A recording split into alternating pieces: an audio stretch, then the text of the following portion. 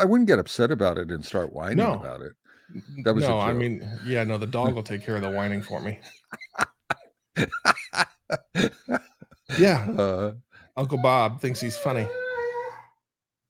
oh, The pro- she didn't like that. Entry music. Da, da, da, da, da, da, da, da, da, da. It's the Bob and Josh Show. You'll probably notice there's a few distractions in the background of this episode.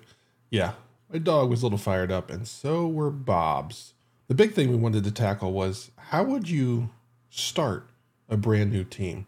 Bob and I walked through the things that we would do if we were put on a brand new team as a leader or an agile coach, whatever the name is.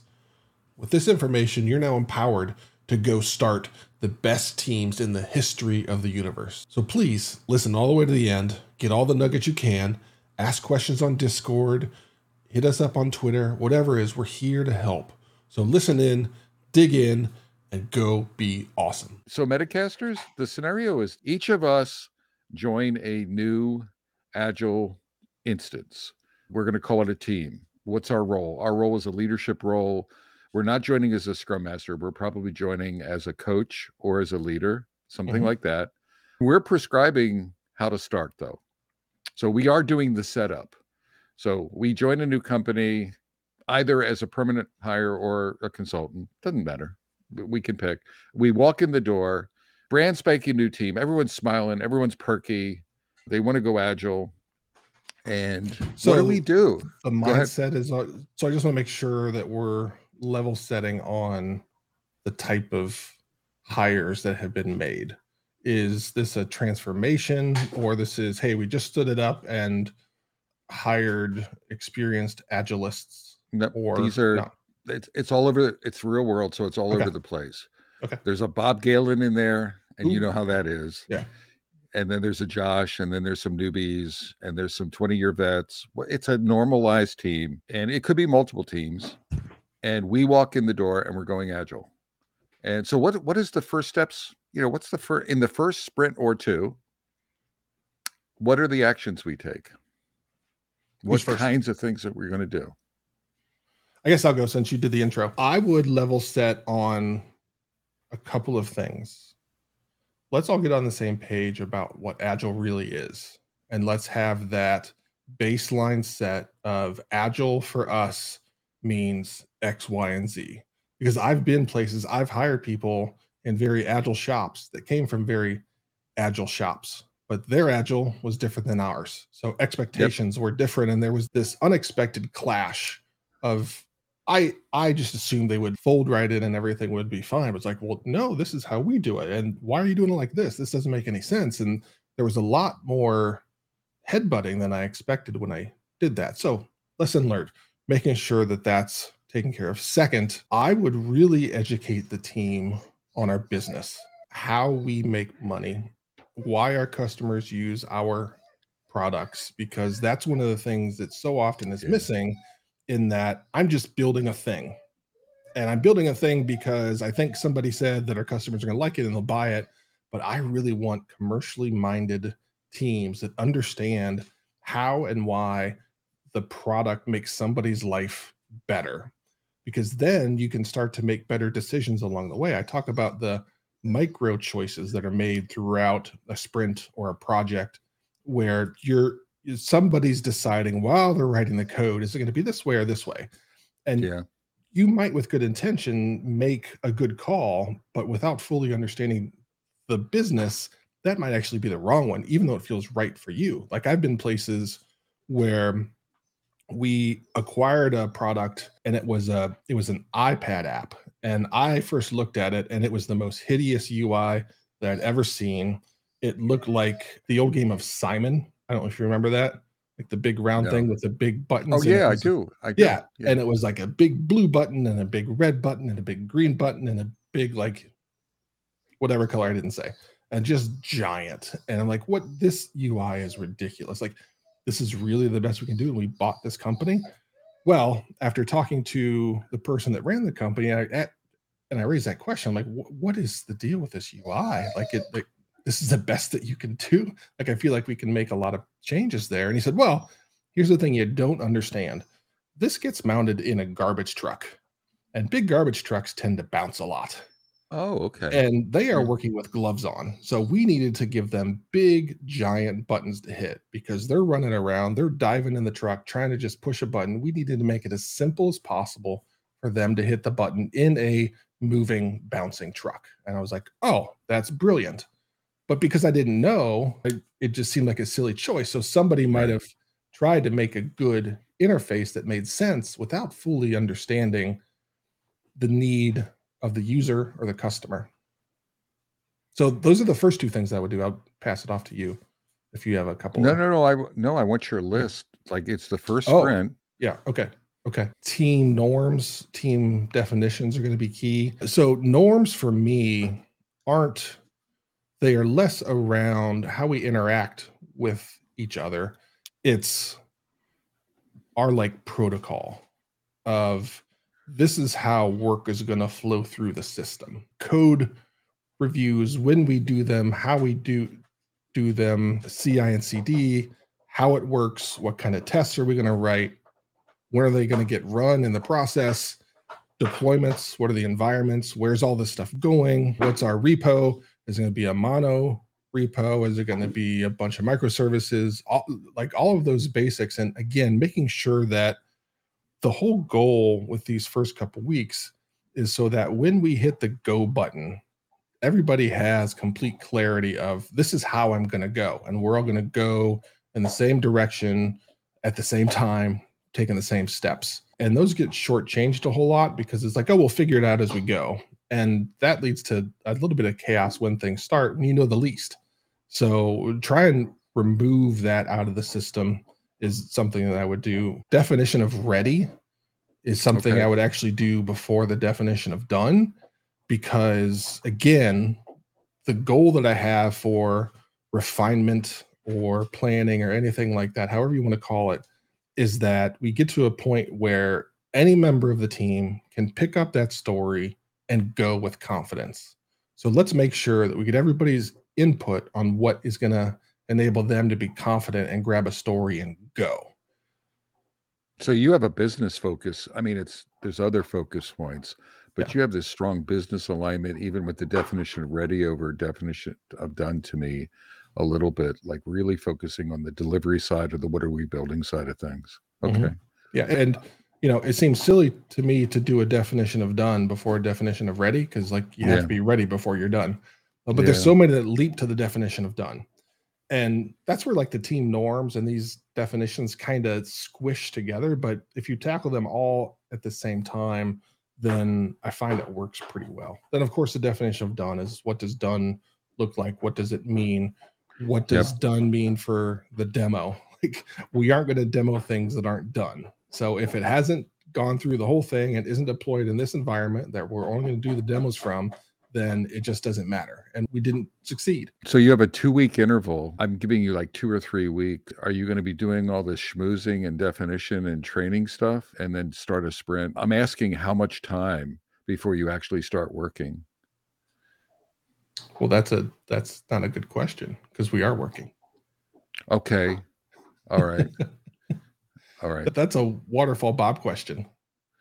It is. It is. It is a little bit.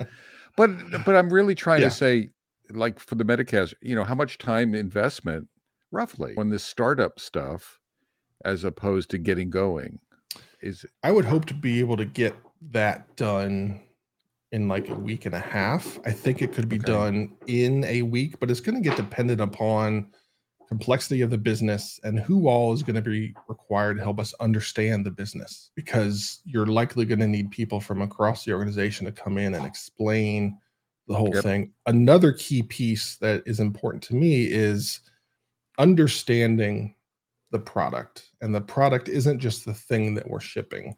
It's the whole experience that a customer has. I go back to the consumer mindedness of understanding that and understanding how we sell to people and why people buy our product, what support is, what kind of nightmares people have in support, or what kind of nightmare support is for us to really understand the entire delivery to our customer. Because again, there's so often that people just focus on the bits and bytes and the features that are shipped, that there's so much that the customer lives through that isn't just that we could be thoughtful of and potentially build tools or simplify things, or just maybe write documentation and hire a technical writer, to solve some of those problems. So those are my first off the cuff thoughts of how I would tackle that problem. Let me react to that. I'm going to react to you, but it's how I would.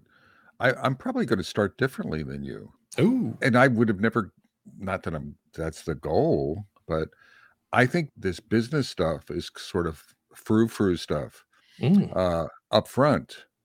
We're going to let it emerge. So you seem to have like an aversion to figuring it out as we go. The major business issues or the customer goals. And I'm like, we'll figure it out. We need something. Yeah. So I agree with you. An Agile 101, get everyone on the same page. The difference I would have that you just didn't say it is I would be very prescriptive with what method we're going to use. So it would be Scrum by the book, or it would be Kanban by the book, because it's a new team. So I want everyone to follow the rules. I would probably do a DoD, definition of ready, quickly, knowing that they're going to iterate. So I wouldn't be looking for a perfect one, just something, a stake in the ground. What else I would whack a backlog together, or I'd ask the product side, the business side, to whack a backlog together, maybe with a minor bit of vision, a minor bit of what problem are we trying to solve. But I would be leaning much faster. Probably if I was doing it, it would be like 2 or 3 days, Josh, because what I'd want is to start building. I'd want the team. My biggest concern is getting the team to gel. And getting them to start iterating, that feedback learning loop, as soon as humanly possible, and getting that started. It's almost like a lawnmower, getting the engine started, and doing just enough to get the engine started, and then we can do the learning on the. I mean, yes, bring the customer folks in, bring the business folks in, explain what's the why behind things, but the little engine that could is going on. The other thing. I would do the team norms like you were talking about. The other thing is I would probably, separate from that, I'd probably talk to the leadership team and give them like an edge. So there's a team 101 to get the little engine going according to some really prescriptive rules, and then go. And then there's the leadership 101 to say, here's the lawnmower, or whatever the metaphor is. You need, this is how you interact with it. You fill it with gas and then you step back, or whatever, or you pull the cord once and then you if the team needs you, you support them. I'd probably do a leadership. I'd start the leadership coaching, training, realization thing. Again, that would be ongoing as well, right? Yeah. React to what I said. It's slightly different from yours. Yeah, it is. I assumed the product side of the house would have a backlog, and I would want them to sprinkle that in with learning and say, hey, here's how we plan to tackle that. Here's some of the things that are queued up for us to go tackle based on what we just heard from so-and-so, just to try and get those wheels rolling. And then something that would naturally happen given a room of engineers is they would start architecting things. So I would want to keep it all on the whiteboard, like everything we do up on the whiteboard. Yeah. And as we're starting to piece things together, let's throw something up there of, okay, based on what little we know, this is how we would probably do it. Then over that week to week and a half, you would refine that before you start putting fingers to keyboards. Well, I mean, in a COVID world, it would disrupt my thinking because I'm aligned with you. Yeah. Everything would be low fidelity. Yeah. Everything would be whiteboards, cards, Post-it notes. And I know in our current world, that's a challenge, but I'd still really try to keep things simple as much as possible. Again, on the architecture, I'd want to sort of throw people in and say, you're going to be uncomfortable, get used to it. Yeah. So on the product side, we're not going to have all the answers. And on the architecture side, we're not going to have all the answers. It's going to emerge. Well, what does that mean, Bob? I have no freaking idea. We're going to figure it out as we go, but we're going to iterate and we're going to start. And in about 2 or 3 or 4 sprints, the team will mature, the architecture will mature, right, and our vision of what we're building will mature as well. Yeah. But I want to. I think that you're doing. I think your idea was a little bit more pre-work. Yeah. It's a trade-off of, my view is it's going to create some waste or churn. So how much? What's the balancing act? Stephen gave us a question. He said, a new team. How do you handle the? Hold on, before we jump there, I definitely want to go there. Go for it. A reason why I would force that business learning to the front, and you have to revisit it because it's going to be so much up front. It is going to be the fire hose. You're going to hear 5% of what's spoken. My biggest concern is that what normally happens with humans is the tactical wins out. So we'll get into the tactics of executing and doing stuff, and then it will be hard for us to start to jam in some of the strategic overview of what's going on. So yes, it's a heavy hammer to start, but I like hitting that foundation early before we get the things rolling and building the stuff. And then now we're like, oh, we got to learn that. And it's just, I feel like you're playing catch up if you don't do it soon. It's a good point. I think it's context sensitive, right? Yeah. What kind of product? Is it a new product, or is it something long-lived, a maintenance? The culture is part of it, the complexity, the team. I agree with you. I think it depends, and that's a good point. If for some of those factors, you would want to do some of that pre-work because you may not get to it. Yeah. But it's going to evolve nonetheless.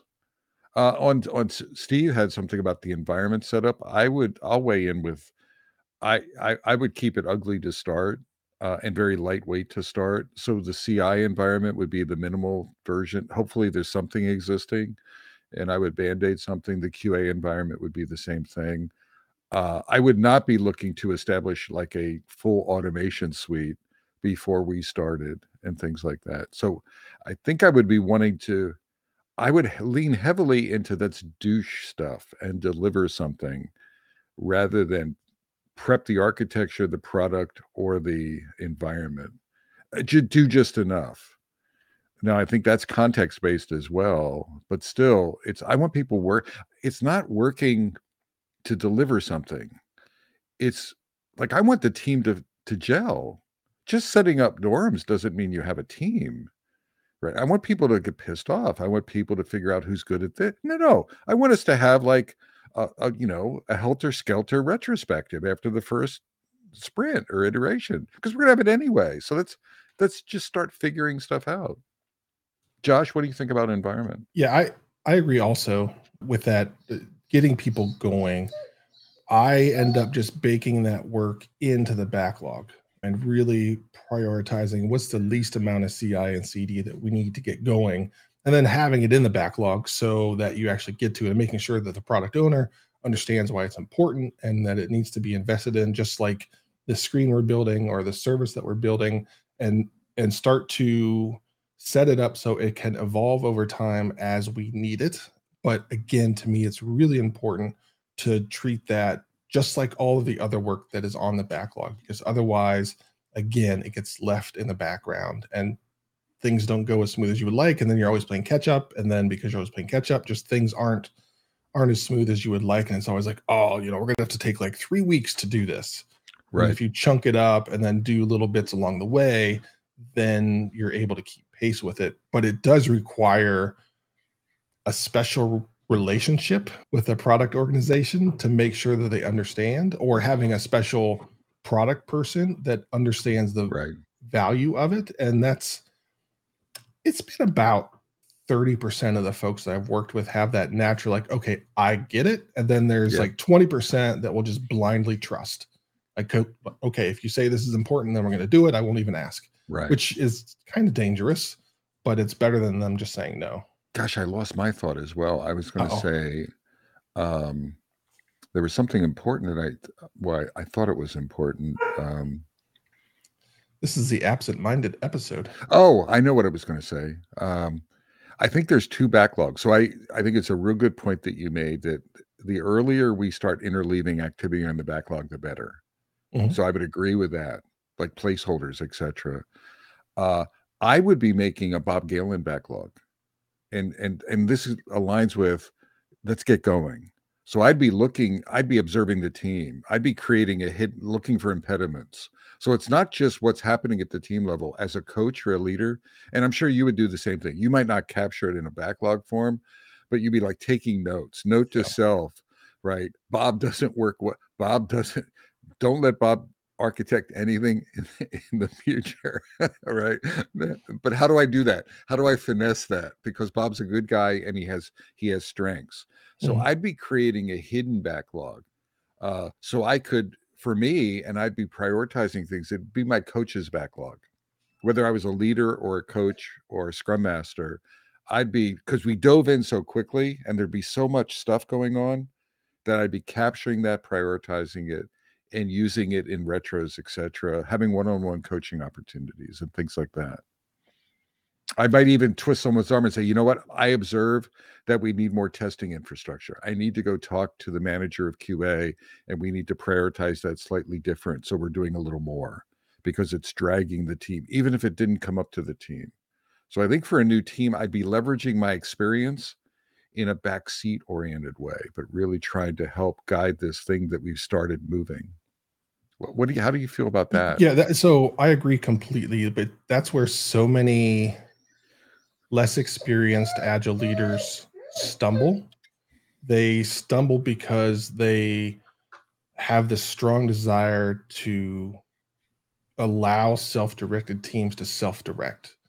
But the problem is that when you do that, you take all of your experience, and the reason somebody hired Bob, you just put it on a shelf and it adds no value. So you have to learn how to walk this very thin line of helping to encourage and inspire a self-directed team, but also lending the tremendous value that you have as a leader to accelerate them or to nudge them in the right direction. And I see oftentimes it's one or the other, as opposed to people trying to do both. And most of the newer folks heavily lean on, well, they're self-directed, they're going to figure it out, that's what they do, like I gotta let them do it. When in reality, like, we hired you for a reason, because you've been amazing at doing X, Y, and Z, and that knowledge and experience would really help us. So you have to use it. You have to pour it into the system, but you can't overflow the system with it. Absolutely. Well, and I think here it's a new team, and we want to accelerate them as quickly as we can to higher performance, right? And I didn't say that in the setup, but it really is that. Not overly accelerate them, but again, let's guide them along that path. Anything else on the startup that we missed? A standard approach that I do with new teams is I have them understand how to be a teammate and how to be a team, what a good team looks like. Again, that's one of those things that people think they know what it is, but the problem is, if you've got 8 people, you probably have 8 different views of what a good team or teammate is. Debugging Teams is the book that I always have folks read, and that aligns us on the definition of this is what we aspire to be. And then unfortunately, so many members of teams are unprepared with how to have those crucial conversations, like when it really matters. You talked about having that retro that's kind of messy at first. There will be many folks that just like back down and be quiet because they're uncomfortable, and these folks are new and they don't want to seem like the pushy person or whatever it might be. So getting that out front of, this is who we are, this is how we're going to operate. We aren't personally attacking you. Everybody's here to help each other, but this is what the finish line looks like. That's what we aspire to be as a team. And then these are the steps and tools we're going to use to get there. Because again, people take that for granted, and that we all know what a good team looks like. And there's so many people that if you ask them what a good team looks like, you'll get kind of a half-ass answer. It's like when somebody asks about the culture and they give you we work hard and we play hard. Whenever I hear that, I'm like, okay, you don't have a culture.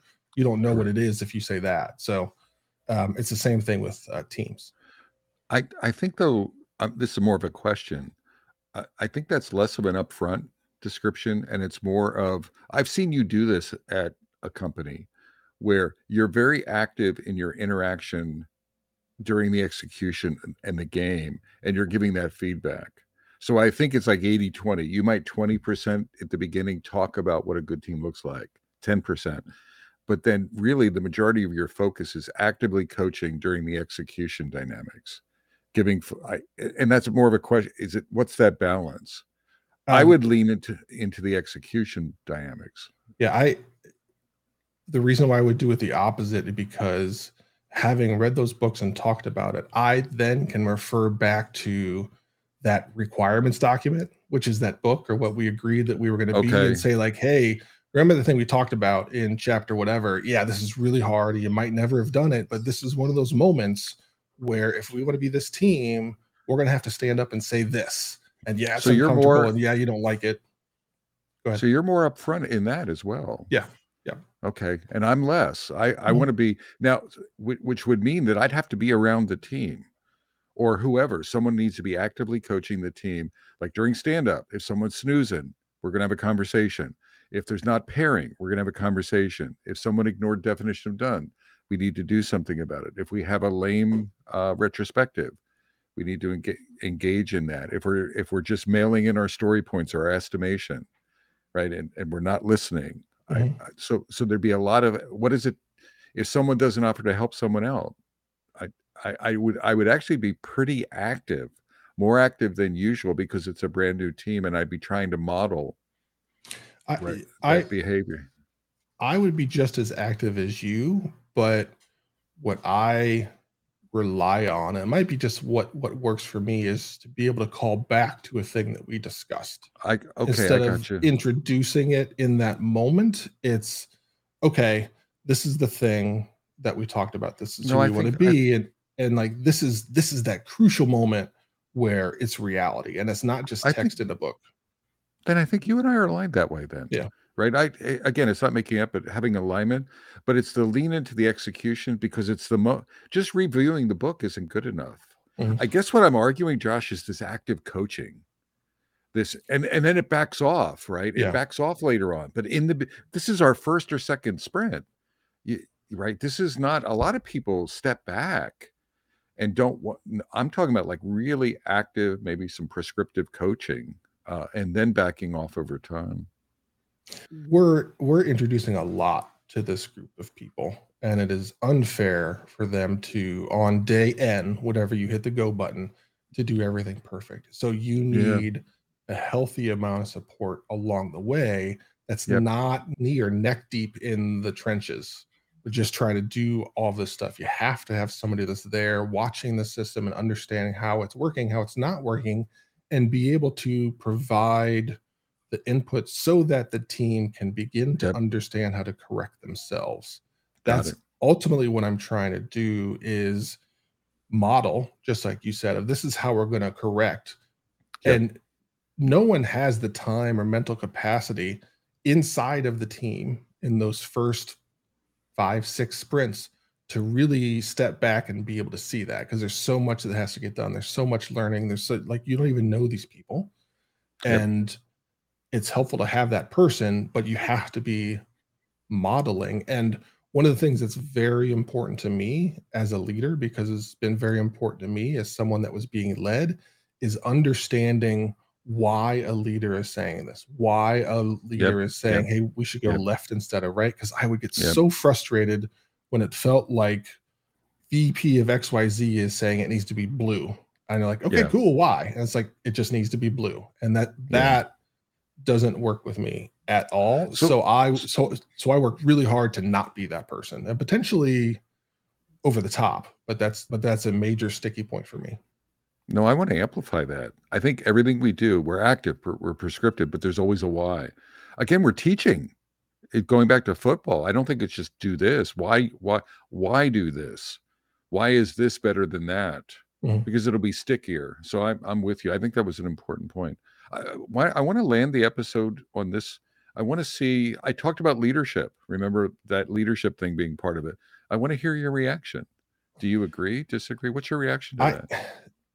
I bounce back and forth on that, because what I was saying in my head while you were going through that was, I would have validated that they were on board with this before I got started. So I was trying to figure out because you and I, accepting a job, we are going to closely inspect the leadership of that organization and see whether they're a fit for this or not, and whether we'd be banging our heads against the wall. So I wouldn't have accepted the job without knowing that.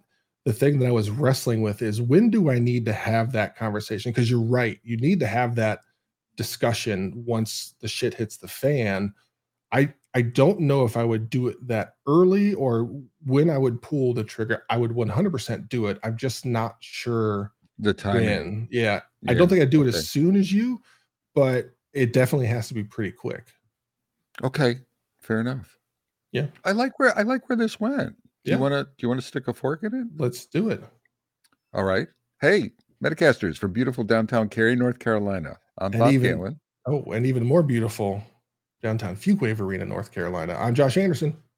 Shake. And bake. Take care, y'all.